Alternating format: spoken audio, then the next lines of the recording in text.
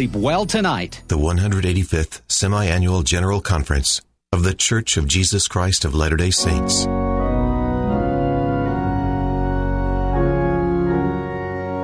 From the Conference Center at Temple Square in Salt Lake City, this is the Sunday afternoon session of the 185th Semi-Annual General Conference of The Church of Jesus Christ of Latter-day Saints, with speakers selected from the general authorities and general officers of the church.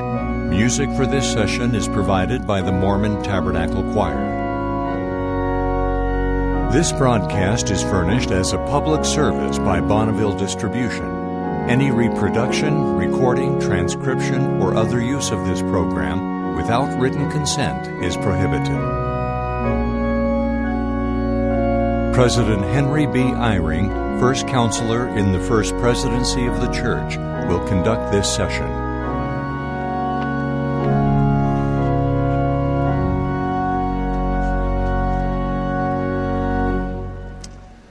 Brothers and sisters, we welcome you to the Sunday afternoon session of the 185th Semi-Annual General Conference of the Church of Jesus Christ of Latter-day Saints.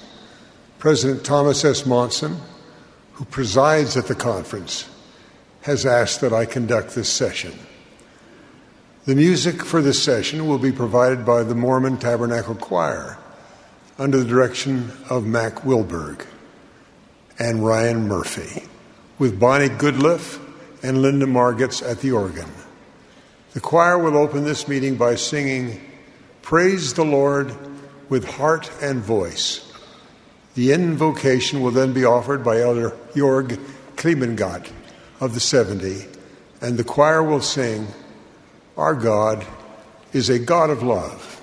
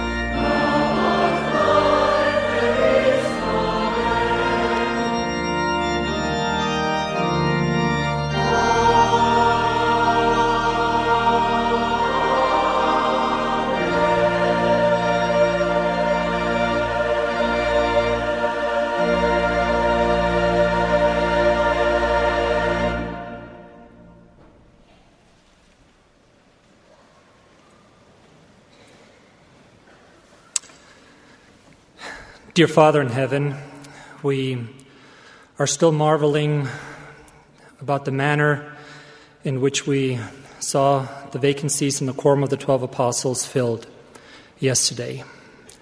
The quiet dignity that surrounded these proceedings.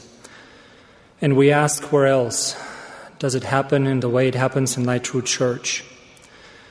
And dear Father, we're so grateful for these 3 wonderful men whom Thou hast prepared. And those of us, of course, who know them know that Thou hast chosen wisely. And we pray humbly for Thy blessings to be with them and their families, and for the hearts of the membership of the church the world over to be touched, that they may also know that these are Thy newly chosen apostles.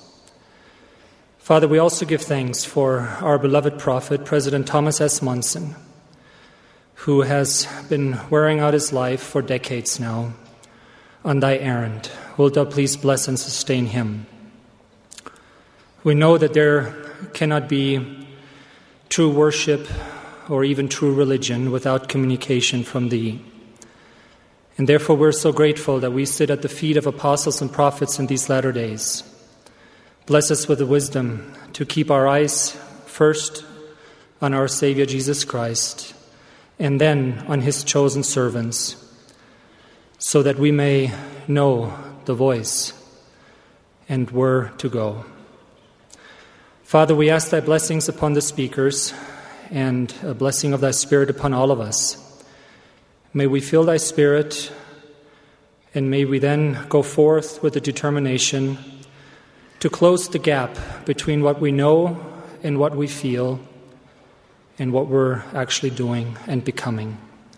That we may do all of that and willingly endure to the end, but more importantly, enjoy to the end in this Thy wonderful gospel. And this we humbly pray in the name of Thy Holy Son, Jesus Christ. Amen. Amen.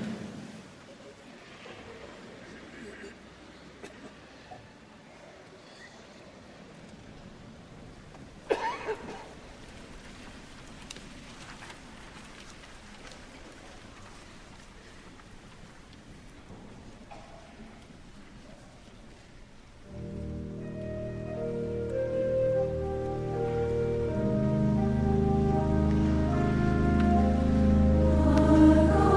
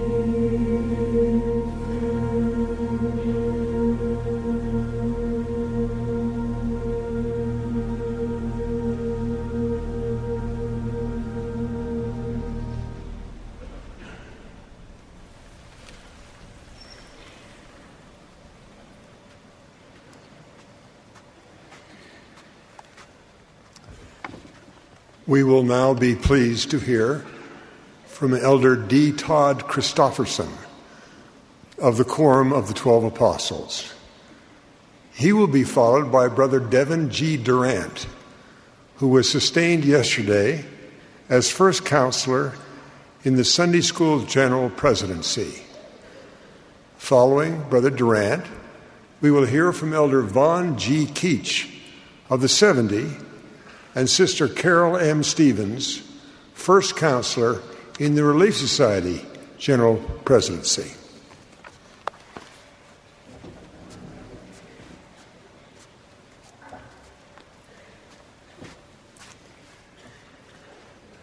Throughout my life, general conferences of the church have been exhilarating spiritual events, and the church itself has been a place to come to know the Lord. I realize that there are those who consider themselves religious or spiritual and yet reject participation in a church or even the need for such an institution.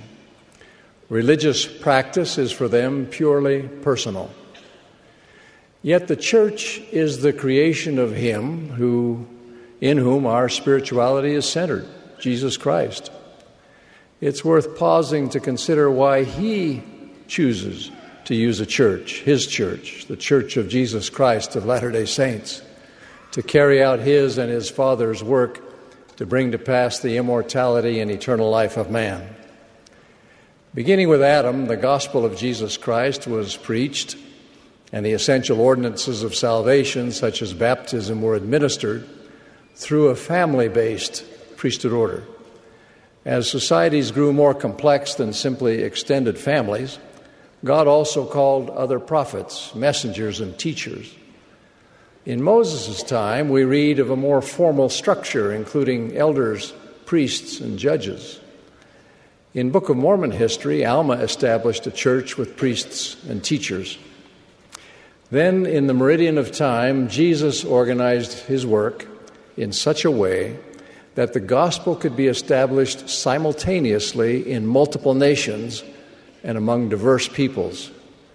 That organization, the Church of Jesus Christ, was founded on apostles and prophets, Jesus Christ Himself being the chief cornerstone. It included additional officers such as 70s, elders, bishops, priests, teachers, and deacons. Jesus similarly established the church in the Western Hemisphere after His resurrection. Following the apostasy and disintegration of the church He had organized while on the earth, the Lord reestablished the Church of Jesus Christ once again through the prophet Joseph Smith. The ancient purpose remains, that is, to preach the good news of the gospel of Jesus Christ and administer the ordinances of salvation. In other words, to bring people to Christ. And now, through the instrumentality of this restored church, the promise of redemption is placed within reach even of the spirits of the dead, who in their mortal lifetime knew little or nothing of the Savior's grace. How does His church accomplish the Lord's purposes? It's important to recognize that God's ultimate purpose is our progress. His desire is that we continue from grace to grace until we receive a fullness of all He can give. That requires more than simply being nice or feeling spiritual. It requires faith in Jesus Christ, repentance, baptism of water and of the Spirit, and enduring in faith to the end. One cannot fully achieve this in isolation. So a major reason the Lord has a church is to create a community of saints that will sustain one another in the straight and narrow path that leads to eternal life. And Christ gave some apostles and some prophets and some evangelists and some pastors and teachers for the work of the ministry, for the edifying of the body of Christ, till we all come in the unity of the faith and of the knowledge of the Son of God unto a perfect man, unto the measure of the stature of the fullness of Christ. Jesus Christ is the author and the finisher of our faith. Uniting ourselves to the body of Christ, the church, is an important part of taking his name upon us. We're told that the ancient church did meet together oft to fast and to pray and to speak one with another concerning the welfare of their souls and to hear the word of the Lord. So it is in the church today. Joined in faith, we teach and edify one another and strive to approach the full measure of discipleship, the measure of the stature of the fullness of Christ. We strive to help one another come to the knowledge of the Son of God, until that day when they shall teach no more every man his neighbor, saying, Know the Lord, for they shall all know me, from the least of them unto the greatest of them, saith the Lord. In the church, we not only learn divine doctrine, we experience its application. As the body of Christ, the members of the church minister to one another in the reality of day-to-day life. All of us are imperfect. We may offend or be offended. We often test one another with our personal idiosyncrasies, or as President Packer put it, our personal idiot-syncrasies. In the body of Christ, we have to go beyond concepts and exalted words and have a real hands-on experience as we live together in love. This religion is not concerned only with self. Rather, we are all called to serve. We're the eyes, hands, head, feet, and other members of the body of Christ. And even those members which seem to be more feeble are necessary. We need these callings, and we need to serve. One of the men in my ward grew up not only without parental support, but with parental opposition to his activity in the church. He made this observation in a sacrament meeting. My father cannot understand why anyone would go to church when they could go skiing. But I really like going to church. In the church, we're all on the same journey. And I'm inspired in that journey by strong youth, pure children, and what I see and learn from other adults. I'm strengthened by the association and excited with the joy of living the gospel.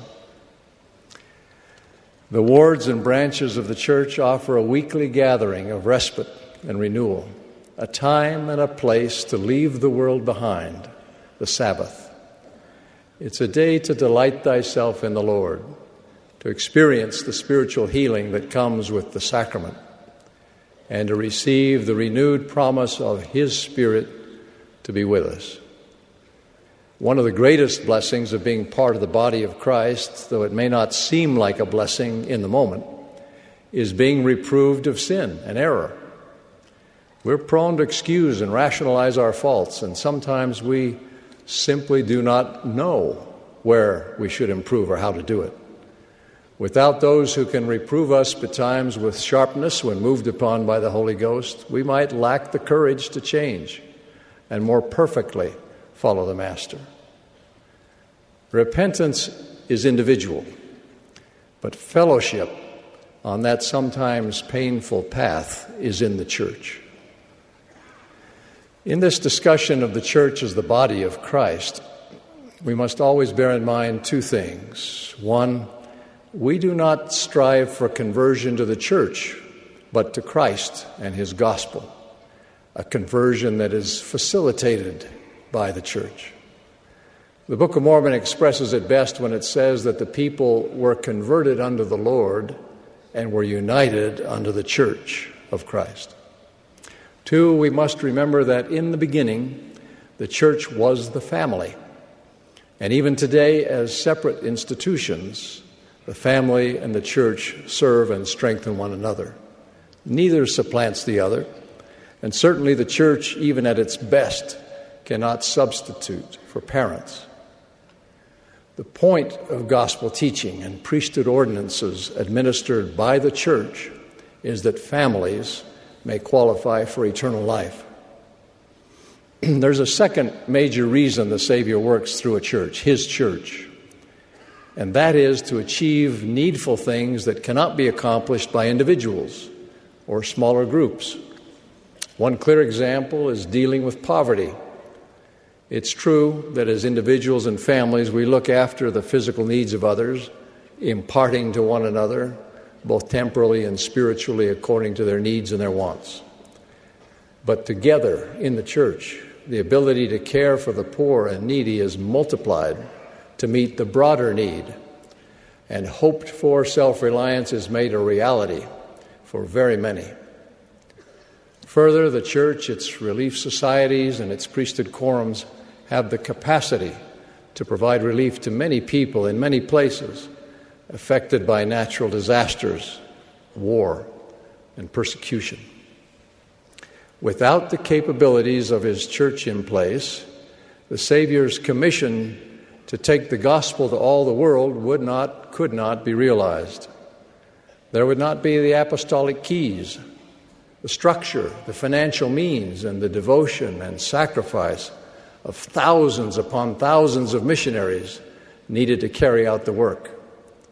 Remember, this gospel of the kingdom must be preached in all the world for a witness unto all nations, and then shall the end come.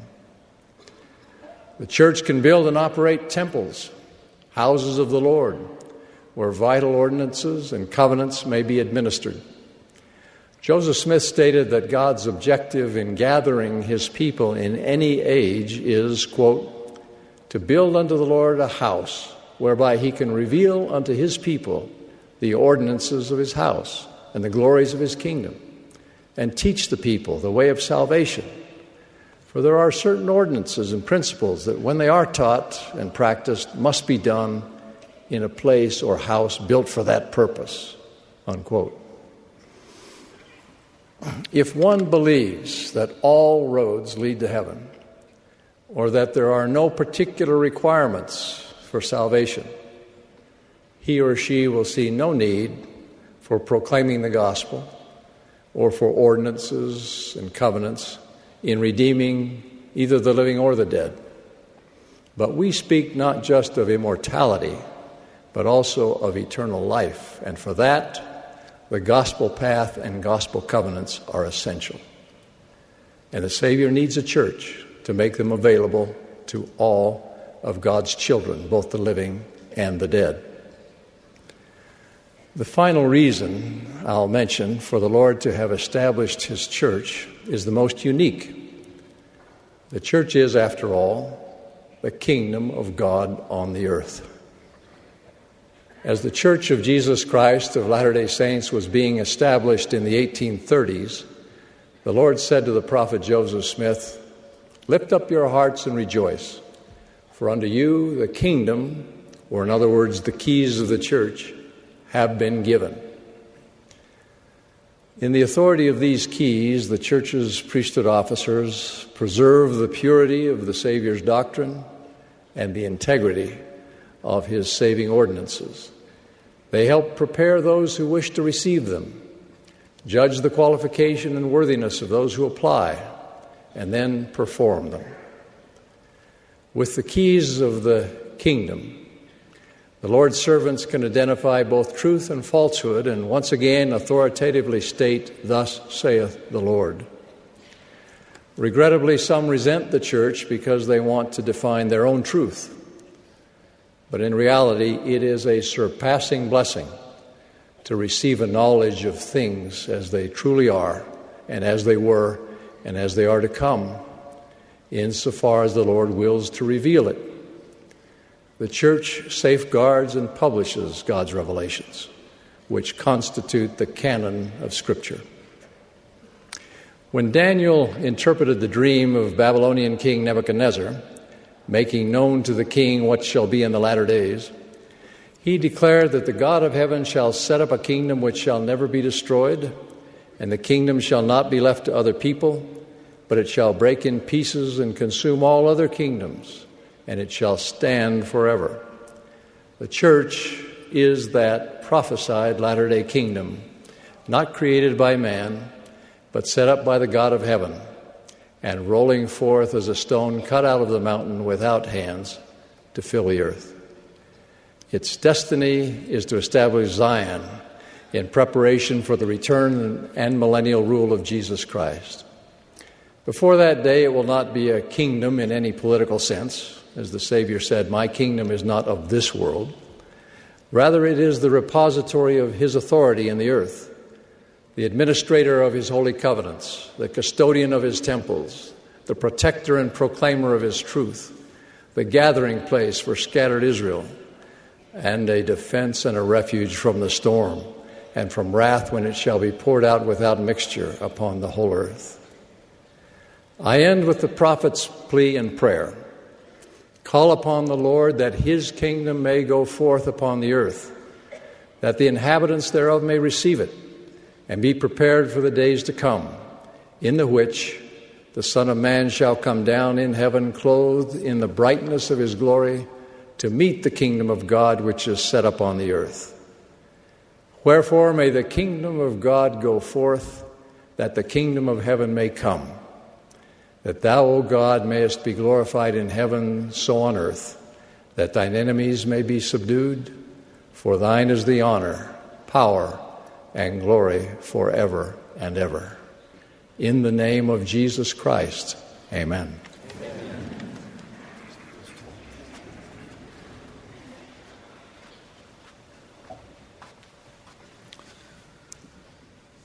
By profession, I am an investor. By faith, I am a disciple of Jesus Christ, the Son of God. In my business practices, I embrace sound financial principles. As I live my faith, I strive to follow spiritual principles that will help me become more like the Savior. Many of the personal rewards I've received in life have come as a result of someone inviting me to do a difficult task. In that spirit, I would like to extend to each of you 2 invitations. The first has financial implications. With the second invitation, the implications are spiritual. Both invitations, if accepted, will require a disciplined effort over an extended period of time to reap the rewards. The first invitation is simple. I invite you to save money each week. The amount you save is not particularly significant. That is up to you. As you develop a habit of saving, you will benefit personally. And you may also have opportunities to assist others financially as a result of your diligence. Imagine the positive outcome of saving money weekly for 6 months, a year, 10 years or more. Small efforts sustained over time can produce significant results. My second invitation is quite different from and much more important than the first. It is this. I invite you to ponderize one verse of Scripture each week. The word ponderize is not found in the dictionary, but it has found a place in my heart. So what does it mean to ponderize? I like to say it's a combination of 80% extended pondering and 20% memorization.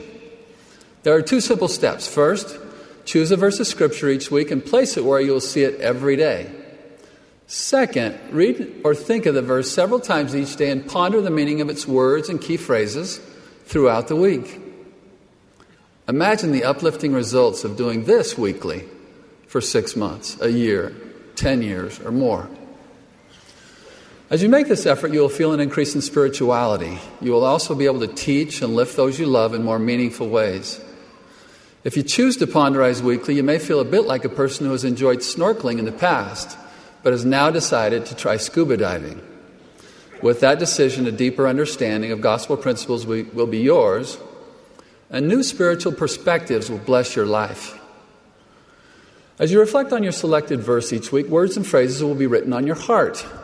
Words and phrases will also be written on your mind. In other words, memorization will take place easily and naturally. But the primary goal of ponderizing is to provide an uplifting place for your thoughts to go, a place that keeps you close to the Spirit of the Lord. The Savior said, "Treasure up in your minds continually the words of life." Ponderizing is a simple and edifying way to do just that. I believe Nephi was a ponderizer. He said, "My soul delighteth in the Scriptures, and my heart pondereth them continually, and writeth them for the learning and the profit of my children." He was mindful of his children as he pondered and wrote the Scriptures. How might your family benefit as you continually strive to fill your mind with God's words? Recently, I ponderized Alma 5:16. It reads, "I say unto you, can you imagine to yourselves that ye hear the voice of the Lord saying unto you in that day, Come unto me, ye blessed, for behold, your works have been the works of righteousness upon the face of the earth. At the end of the week, this is what ended up being written on my mind. Imagine hearing the voice of the Lord saying, "Come unto me, ye blessed, for behold, your works have been the works of righteousness." Alma 5:16. As you can see, I didn't memorize the entire verse word for word. However, I pondered time and time again the key elements of the verse and where to find it. But the best part of the process was I had a higher place for my thoughts to go. Throughout the week, I pictured the Savior saying encouraging words to me. That image touched my heart and served to inspire me to want to do works of righteousness. That is what can happen when we look unto Christ in every thought. You might ask, why should I do this? I would answer that we are living in a time of ever-spreading evil. We cannot just accept the status quo and be fed ugly words and sinful visuals almost everywhere we turn and do nothing in response. We must fight back. When our minds are filled with uplifting thoughts and images, when we always remember Him, there is no room left for filth and trash. In the Book of Mormon, Jesus Christ invites all to ponder upon the things which He has said. Look at ponderizing as an add-on to your personal and family scripture study, but never let it be a replacement. Ponderizing is somewhat like adding a new time-release vitamin to your current spiritual diet. You might say, ponderizing sounds too hard for me. Don't be deterred. Hard can be good. Christ invites us to do many hard things because He knows we'll be blessed as a result of our efforts. A young neighbor of ours found a simple way to ponderize. He puts his weekly scripture on the home screen of his phone. Another idea you might try is sharing your verse with a sibling, a child, or a friend. My wife Julie and I help each other. We choose our verses each Sunday. She puts hers on our fridge. I place mine in my truck. We then share thoughts about our verses throughout the week. We also like to discuss our verses with our children. And as we do, it seems to make it more comfortable for them to share their thoughts with us about the Word of God. Julie and I are also part of an online group in which family members, friends, and missionaries can share their scripture each week and occasionally include a related thought or testimony. My high school daughter and a group of her friends use social media and text messaging to share scriptures with each other. Please don't hesitate to include people of other faiths in your groups. They are also looking for ways to elevate their thoughts and to feel closer to God. So what are the benefits? Julie and I have been ponderizing a verse a week for more than 3 years now. Initially, we set a 20-year goal. She told me recently, when you first invited me to ponderize a scripture every week for 20 years, I wondered if I could do it for a month. I don't have those doubts anymore. I can't believe how fun it has been to put a scripture on the fridge each week, and just by ponderizing it each time I see it, it lifts my spirit. Close quote. After ponderizing for 6 weeks, a sister from Texas said, my testimony has been strengthened and I have felt closer to my Heavenly Father. I love how the Word of God is changing me for the better. A teenage Fred wrote, I've really enjoyed being able to ponderize because it's helped me to focus on things that are actually important. One of our missionaries shared this. I've been ponderizing a verse every week since June 2014, and I love it. These scriptures have become like friends that I can rely on in times of need. In my case, I feel the Spirit more fully as I ponderize weekly. My love of the scriptures has also increased as a result of striving to let virtue garnish my thoughts unceasingly. Consider this invitation and supreme blessing shared by Nephi. If ye shall press forward, feasting upon the word of Christ, and endure to the end, behold, thus saith the Father, ye shall have eternal life. In the spirit of feasting upon the word of Christ, ponderizing is like taking a bite of delicious food and then chewing very, very slowly in order to enjoy it till its fullest. Will you ponderize a verse of Scripture each week for the rest of this month?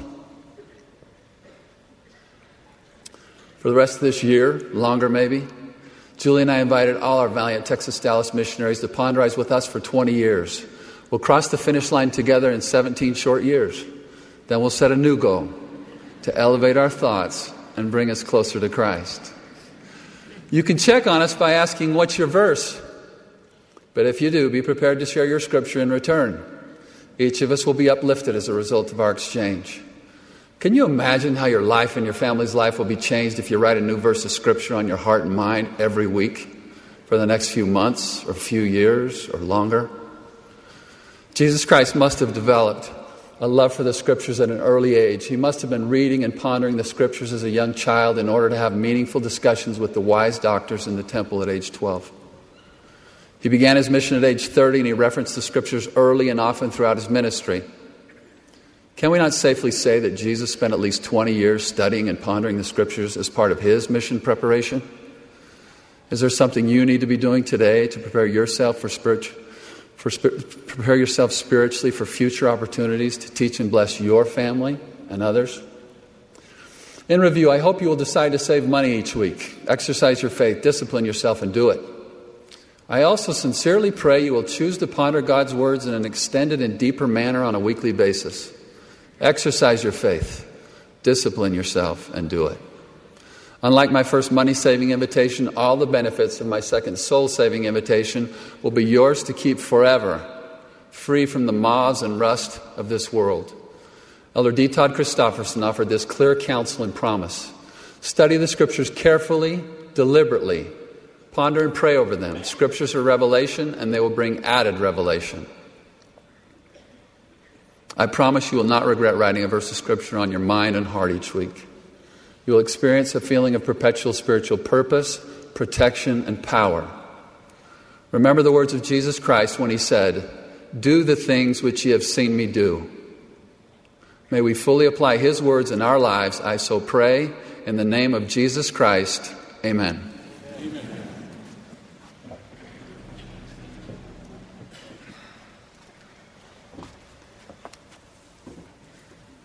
Some time ago, while visiting Australia, I traveled to a beautiful horseshoe bay renowned for its surfing.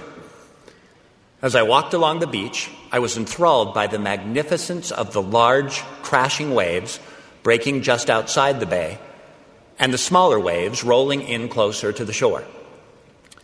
As I continued my stroll, I encountered a group of American surfers.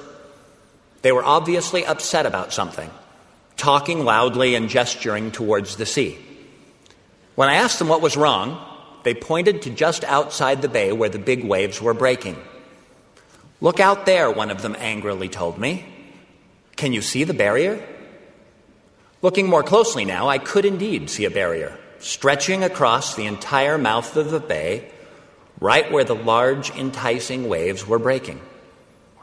The barrier appeared to be made of a heavy mesh and was supported by floats on top of the water.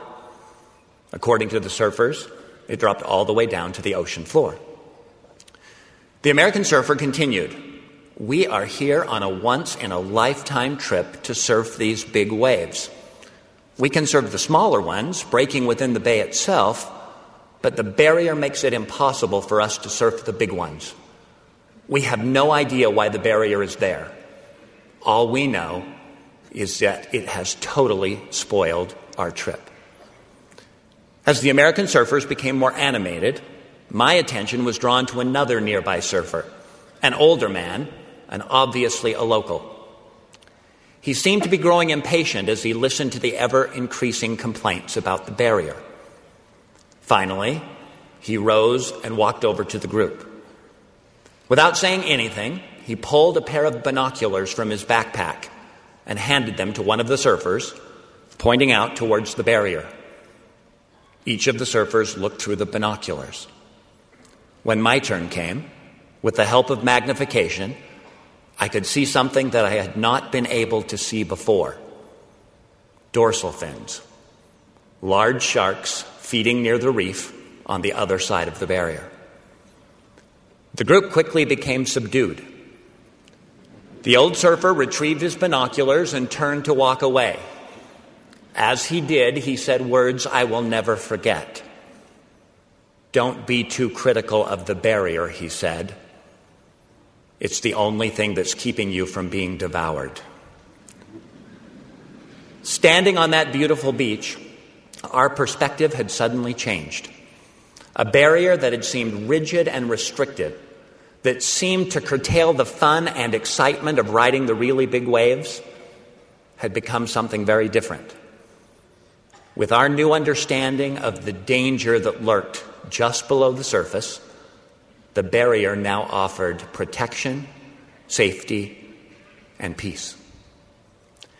As you and I walk the paths of life and pursue our dreams, God's commands and standards, like the barrier, can sometimes be difficult to understand. They may appear rigid and unyielding, blocking a path that looks fun and exciting and that is being followed by so many others. As the Apostle Paul described, we see through a glass darkly, with such a limited perspective that we often cannot comprehend the great dangers hidden just below the surface. But he who comprehends all things knows exactly where those dangers lie. He gives us divine direction through his commands and loving guidance so that we may avoid the dangers, so that we may set a course in our lives that is protected from spiritual predators and the gaping jaws of sin.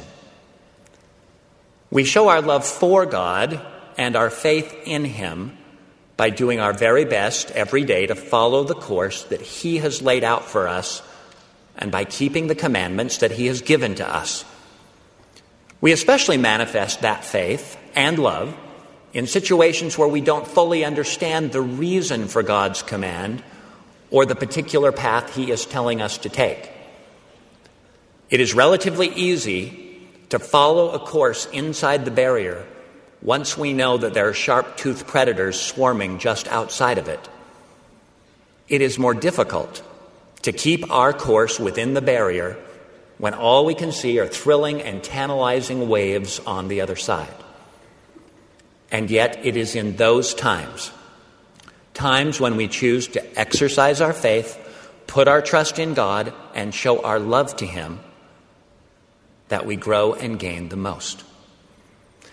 In the New Testament, Ananias could not comprehend the Lord's command to seek out and bless Saul, a man who literally had a license to imprison the believers of Christ. Yet because he obeyed God's command, Ananias was instrumental in the spiritual birth of the Apostle Paul. As we trust in the Lord, exercise our faith, obey his commandments, and follow the course he has charted for us, we become more the person the Lord wants us to become. It is this becoming, this conversion of the heart, that is all important. As Elder Dallin H. Oakes has taught us, quote, "It is not enough for anyone just to go through the motions. The commandments, ordinances, and covenants of the gospel are not a list of deposits required to be made in some heavenly account. The gospel of Jesus Christ is a plan that shows us how to become what our Heavenly Father desires us to become." Close quote. True obedience, therefore, is giving ourselves entirely to him and allowing him to chart our course, both in calm waters and in troubled ones, understanding that he can make more of us than we could ever make of ourselves. As we submit ourselves to his will, we increase in peace and happiness. King Benjamin taught that those who keep the commands of God are blessed and happy in all things, both temporal and spiritual. God wants us to have joy. He wants us to have peace. He wants us to succeed. He wants us to be safe and to be protected from the worldly influences all around us. Put another way, the Lord's commands do not constitute some grueling underwater maze of barriers that we must learn to grudgingly endure in this life so that we might be exalted in the next. Rather, the barriers established by the Lord create for us a safe harbor from the evil and destructive influences that would otherwise drag us down to the depths of despair. The Lord's commandments are given out of love and caring. They are intended for our joy in this life just as much as they are intended for our joy and exaltation in the next. They mark the way that we should act, and more importantly, they illuminate who we should become.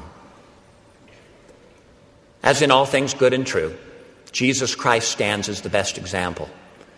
The greatest act of obedience in all of eternity occurred when the Son submitted himself to the will of the Father, asking in deepest humility that the cup might be removed, that he might travel some other course than the one that had been marked for him. Christ submitted himself to the path that his Father wanted him to take. It was a path that led through Gethsemane and Golgotha, where he endured unimaginable agony and suffering, and where he was totally forsaken as his Father's Spirit withdrew. But that same path culminated in an empty tomb on the third day, with cries of "He is risen" ringing in the ears and hearts of those who loved him. It included unimaginable joy and comfort, centered in his atonement for all of God's children throughout eternity. By allowing his will to be swallowed up by the Father's, Christ gave us the prospect of eternal peace, eternal joy, and eternal life. I testify that we are children of a loving God. I witness that he wants us to be happy and safe and blessed. To that end, he has charted for us a course leading back to him, and he has established barriers that will protect us along the way. As we do our best to follow that course, we find true safety, happiness, and peace. And as we submit to his will, we become what he wants us to become. In the name of Jesus Christ, amen.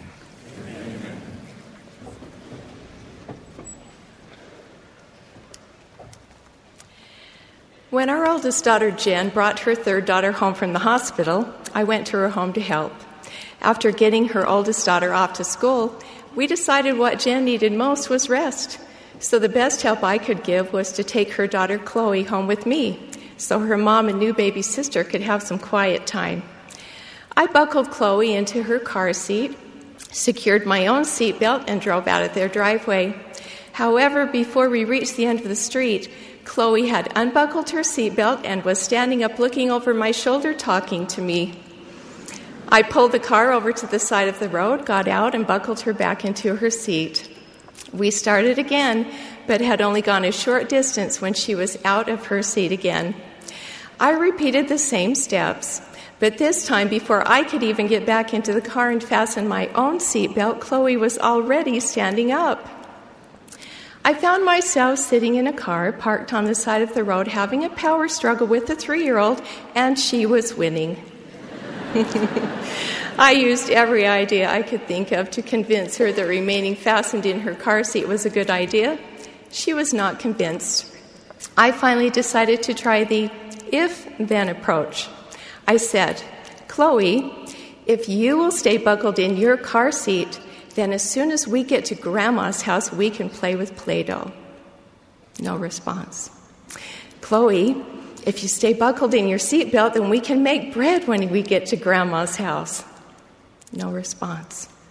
I tried again. "Chloe, if you will stay buckled in your seat, then we can stop at the market for a treat." After 3 attempts, I realized this was a futile exercise. She was determined, and no amount of if-then was enough to convince her to remain fastened in her seat. We couldn't spend the day sitting on the edge of the road, but I wanted to be obedient to the law, and it wasn't safe to drive with Chloe standing up.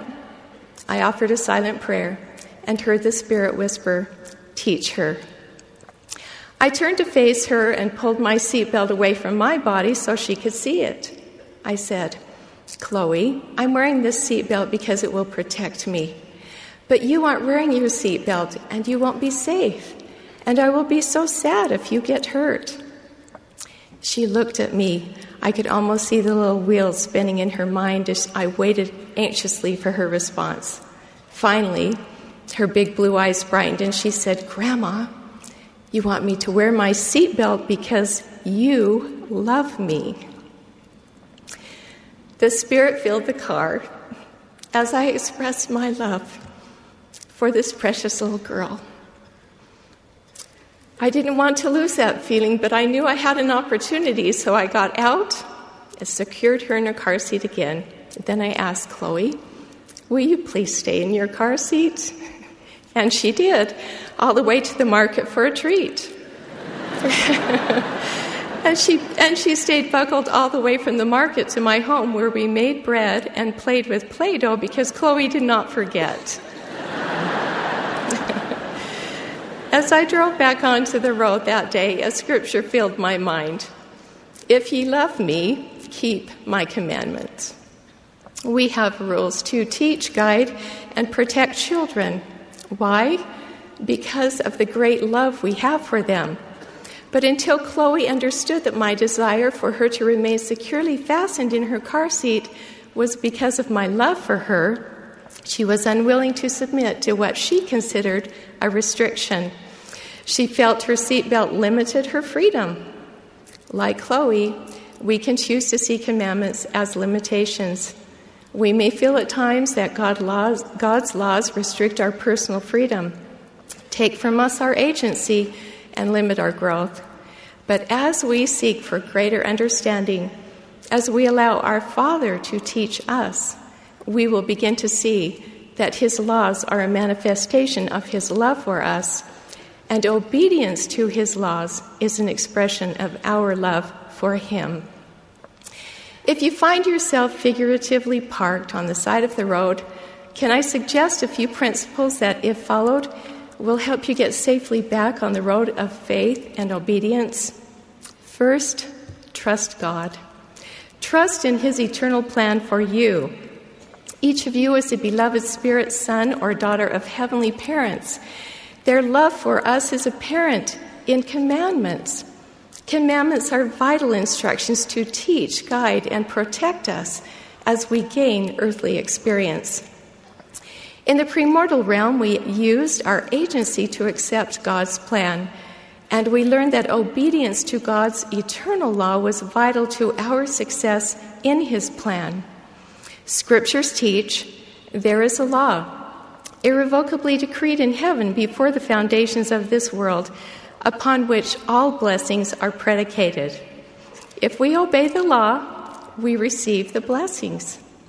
Even with all the mistakes, opposition, and learning that accompany our mortal experience, God never loses sight of our eternal potential, even when we do. We can trust Him because God wants His children back, and He has provided a way through the atonement of His Son, Jesus Christ. The atonement is the core of the plan of salvation. Second, trust Jesus. The ultimate expression of obedience and love is the atonement of Jesus Christ. Submitting Himself to the Father's will, He gave His life for us. He said, "If ye keep my commandments, ye shall abide in my love, even as I have kept the Father's commandments and abide in His love." Jesus also taught, "Love the Lord thy God with all thy heart, and with all thy soul, and with all thy mind. This is the first and great commandment, and the second is like unto it. Thou shalt love thy neighbor as thyself." Each Sunday we have the opportunity to ponder and remember our Savior's pure love as we partake of the emblems of His infinite atonement. During the sacrament, I watch as hands and arms extend to pass the bread and water. And as I extend my arm to partake, I covenant that I am willing to take His name upon me, to always remember Him and keep His commandments. And He promises that we may always have His Spirit to be with us. Third, trust the whisperings of the Spirit. Remember during my experience with Chloe that the Spirit whispered a scripture to me? It's in John chapter 14, verse 15. "If ye love me, keep my commandments." And these important verses follow. "I will pray the Father, and He shall give you another Comforter, that He may abide with you forever, even the Spirit of truth, whom the world cannot receive, because it seeth Him not, neither knoweth Him, but ye know Him, for He dwelleth with you, and shall be in you." Every worthy, confirmed member of the Church of Jesus Christ of Latter-day Saints has the right to the companionship of the Holy Ghost. Fasting, prayer, scripture study, and obedience greatly enhance our ability to hear and feel the promptings of the Spirit. When your mind is filled with doubt and confusion, the Father and the Son will send the Holy Ghost to warn you and guide you safely through the dangers of this mortal journey. He will help you remember, comfort you, and fill you with hope and perfect love. Fourth, trust the counsel of living prophets.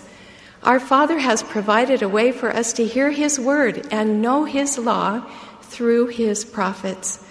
The Lord declared, "My word shall all be fulfilled, whether by mine own voice or by the voice of my servants, it is the same." Recently, living prophets have counseled us to remember the Sabbath day, to keep it holy, and to live the law of the fast. Obedience to this prophetic counsel provides a way for us to be obedient to God's commandment to love Him and our neighbor as we increase our faith in Jesus Christ and extend our hand to love and care for others. There is safety in following the word of the Lord through His prophets. God called President Thomas S. Monson, the counselors in the First Presidency, and the members of the Quorum of the 12 Apostles as prophets, seers, and revelators. In this world of increasing fear, distraction, adversity, and anger, we can look to them to see how disciples of Jesus Christ, filled with charity, look, sound, and react to issues that could be divisive. They testify of Jesus Christ and respond with charity, the pure love of Jesus Christ, whose witnesses they are. After my experience with Chloe, I searched the scripture for verses that mentioned commandments and love. I found many. His commandments are a manifestation of His love for us, and obedience to His commandments is an expression of our love for Him. I testify that as we trust God, our eternal Father, trust His Son, Jesus Christ, and exercise faith in His infinite atonement, trust the whisperings of the Spirit, and trust the counsel of living prophets, we will find our way off the edge of the road and continue safely, not just enduring, but finding joy in our journey home. In the name of Jesus Christ, amen. Amen.